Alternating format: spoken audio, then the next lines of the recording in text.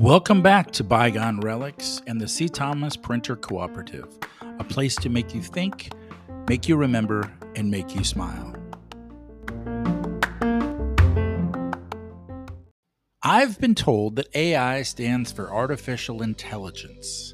Is that like I can't believe it's not butter? Because that is not butter.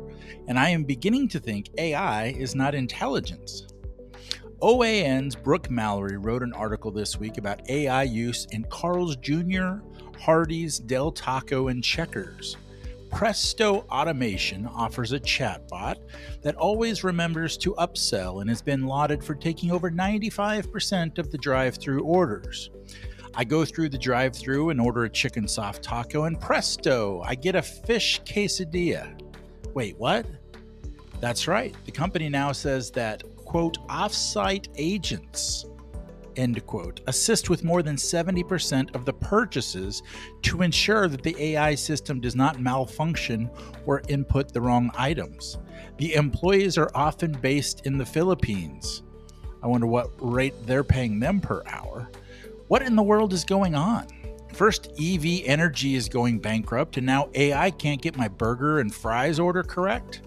Presto is currently used in more than 400 locations in the US and plans to triple. Now hold it right there, John Claude. Their stock is down 60% this year. Always check your bag before you leave the drive-thru is my advice. It seems that AI stands for another inaccuracy. These mistakes at a fast food drive-thru hit a little too close to home for me, so I started looking for some other mistakes that AI has been making lately. TechGo's Aaron Drapkin has a great listing of oops by AI, and here is something from May 2023. Quote, a Texas professor fails his entire class after running their essays through ChatGPT, which told him that they had been created using artificial intelligence. However, it transpires that the chatbot's response is in fact a hallucination. ChatGPT is unable to distinguish between text generated by AI and text generated by human beings in this way. In fact, a lot of tools that claim to be able to perform accurate AI content detection actually struggle to do so, end quote. How about 2023 in October when a deepfake AI audio clip of UK Labour Party leader Sir Keir Starmer verbally abusing his staff before it was discovered it was a ruse? How about September when MSN News used AI to generate articles called "The Late NBA Player Brandon Hunter Useless"? Well, cross him off then, he's dead. Sounds like AI stands for always insensitive. Computer World's Lucas Mirian talks about the unavoidable mistakes with AI. Quote, in March, Microsoft released Copilot, a chatbot based on ChatGPT that's embedded as an assistant in Office 365 business applications. It's called Copilot because it was never intended to perform unattended or unreviewed work, and it offers references for its work, according to Jared Spataro, Corporate Vice President for Modern Work and Business Applications at Microsoft. Quote, especially on specifics like numbers, when Copilot spits you out, you grew 77% year over year in this category, it will give you a reference. This is from the report, Spataro said. If you don't see a reference, you'll be very sure it's making something up, end quote. Is this so bad? It's basically making all of us to be copy editors of everything we see and read. Oh, you mean the generation that doesn't know anything is vulnerable to untruths and fake news? Go on, C. Thomas, tell us more. Well, I've been infuriated recently as I see a huge array of errors on news sites, homepages, and advertisements. I operate in an infuriated state quite often, so I didn't think nothing about it until it kept happening and kept happening. Players were on the wrong sports teams. Historical facts were mistaken. Cities were in the wrong state. I was beginning to think I was either developing a pettifogging personality or eating a peyote button muffin and I was living in the bizarro world. I expected George Costanza to order chicken salad on rye and a cup of tea. I can start to tell which sites are using AI because it looks like third grade work. Have we really run so short of workers in this country that we are lowering the bar to third grade work to create content? Or is it that the average intelligence of an American is at the third grade level? We are worried about AI taking over the world? What are they going to do it with? A bunch of Crayolas? You see, at first I was confused. I just thought the world had grown idiots at a faster pace than I had realized, but it was actually assisted idiocy. Maybe that's what AI stands for, assisted idiocy. Before I gave in to my gut reaction to the third grade world of generative AI, I said to myself, let's use our lessons from the CTPC and take a look at this more closely.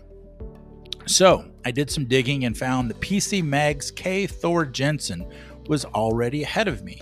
He found 10 of the biggest flaws with generative AI. Quote, if we were to view AI algorithms as though they were living beings, they're kind of like dogs. They really want to make you happy, even if that means leaving a dead raccoon on the front porch. End quote. I didn't know what the hell he was talking about, so I read on. Quote, generative AI needs to create a response to your query, even if it isn't capable of giving you one that is factual, or sensible. We've seen this in examples from ChatGPT, Bard, and others. If the AI doesn't have enough actual information in its knowledge base, it fills in gaps with stuff that sounds like it could be correct according to its algorithm, end quote. Jensen gives some other examples like AI is out of date, and I thought it just got here. Archie Bunker is out of date. You quote that character and you will get fired and hung by your entrails by a group of blue-haired Billie Eilish fans. AI just got here, so how can it be out of date? But he explains that it is basically scraping a data set, and like your iPhone, no update, no work, no more. It also commits copyright infringement, and I had heard a bit about this during the SAG strike.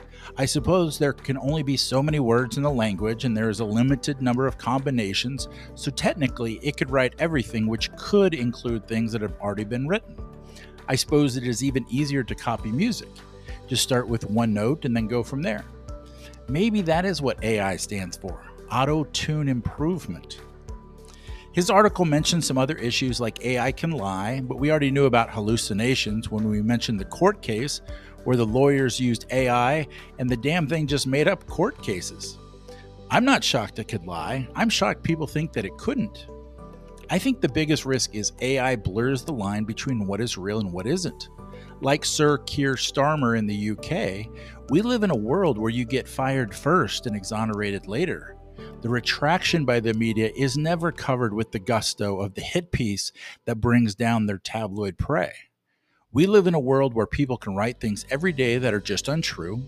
Hell, people can read this very thing and say it is untrue, and I don't even have an agenda or an axe to grind.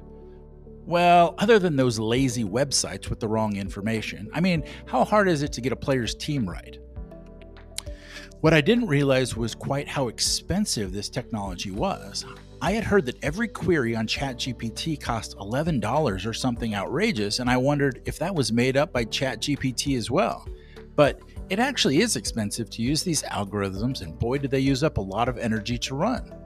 There are lots of GPUs and chips and electrical connectors and switches and soldering needed to keep these things together. Then I realized their inherent usefulness. We live in a society that doesn't want to educate itself, that only wants to be entertained and doesn't have the energy to seek out truth and see if what they are reading is valid or not. Lots of people don't know anything, but they can Google anything, so they think it is a substitute for knowledge. It's a wonderful substitute for research, perhaps, but learning is the ability to acquire and apply knowledge. AI can do both, but it has no idea if what it has presented to the public is right or wrong. It can draw a picture or write a paper because in the subjective, it might be acceptable or even terrific. But in a world where accuracy is needed, it is unreliable. It is merely a parrot. It can repeat and mimic quite well, but that doesn't mean it is thinking. It is processing. We have our best brains working on something that will allow the dumbest brains to not think. Think about that. If I was a blind person and I came to a street crossing where there was a policeman in the middle of the road directing traffic, I would ask for help. Sir, I'm blind and I can't see your wavings and stoppings, but I do recognize your voice, so please tell me when to cross. If every time I ventured out into the street a truck ran me over, eventually I would stop asking the policeman for help because it is not helpful. If it tells me something that I know to be incorrect, then the credibility of it is going to decrease with me to the point where I can't trust it, and if I can't trust it, then I won't use it. It is just like the US dollar, and so it is with AI. AI is about trust, and the American society is very trusting right now. They drive their Teslas while reading a book. They have lane assist so their car can save them from driving into the other lane, and they rely on prophylactics to keep from having babies.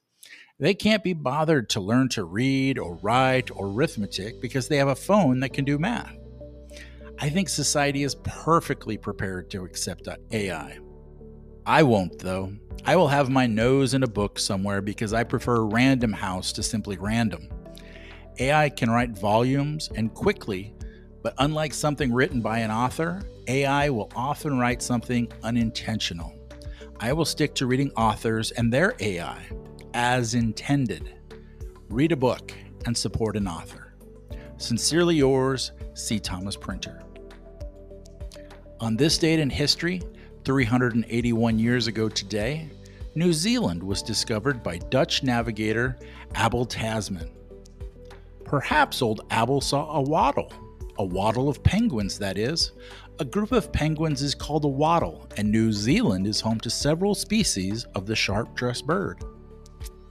Also born on this date, Alvin York, one of the most celebrated and bravest U.S. soldiers during World War I.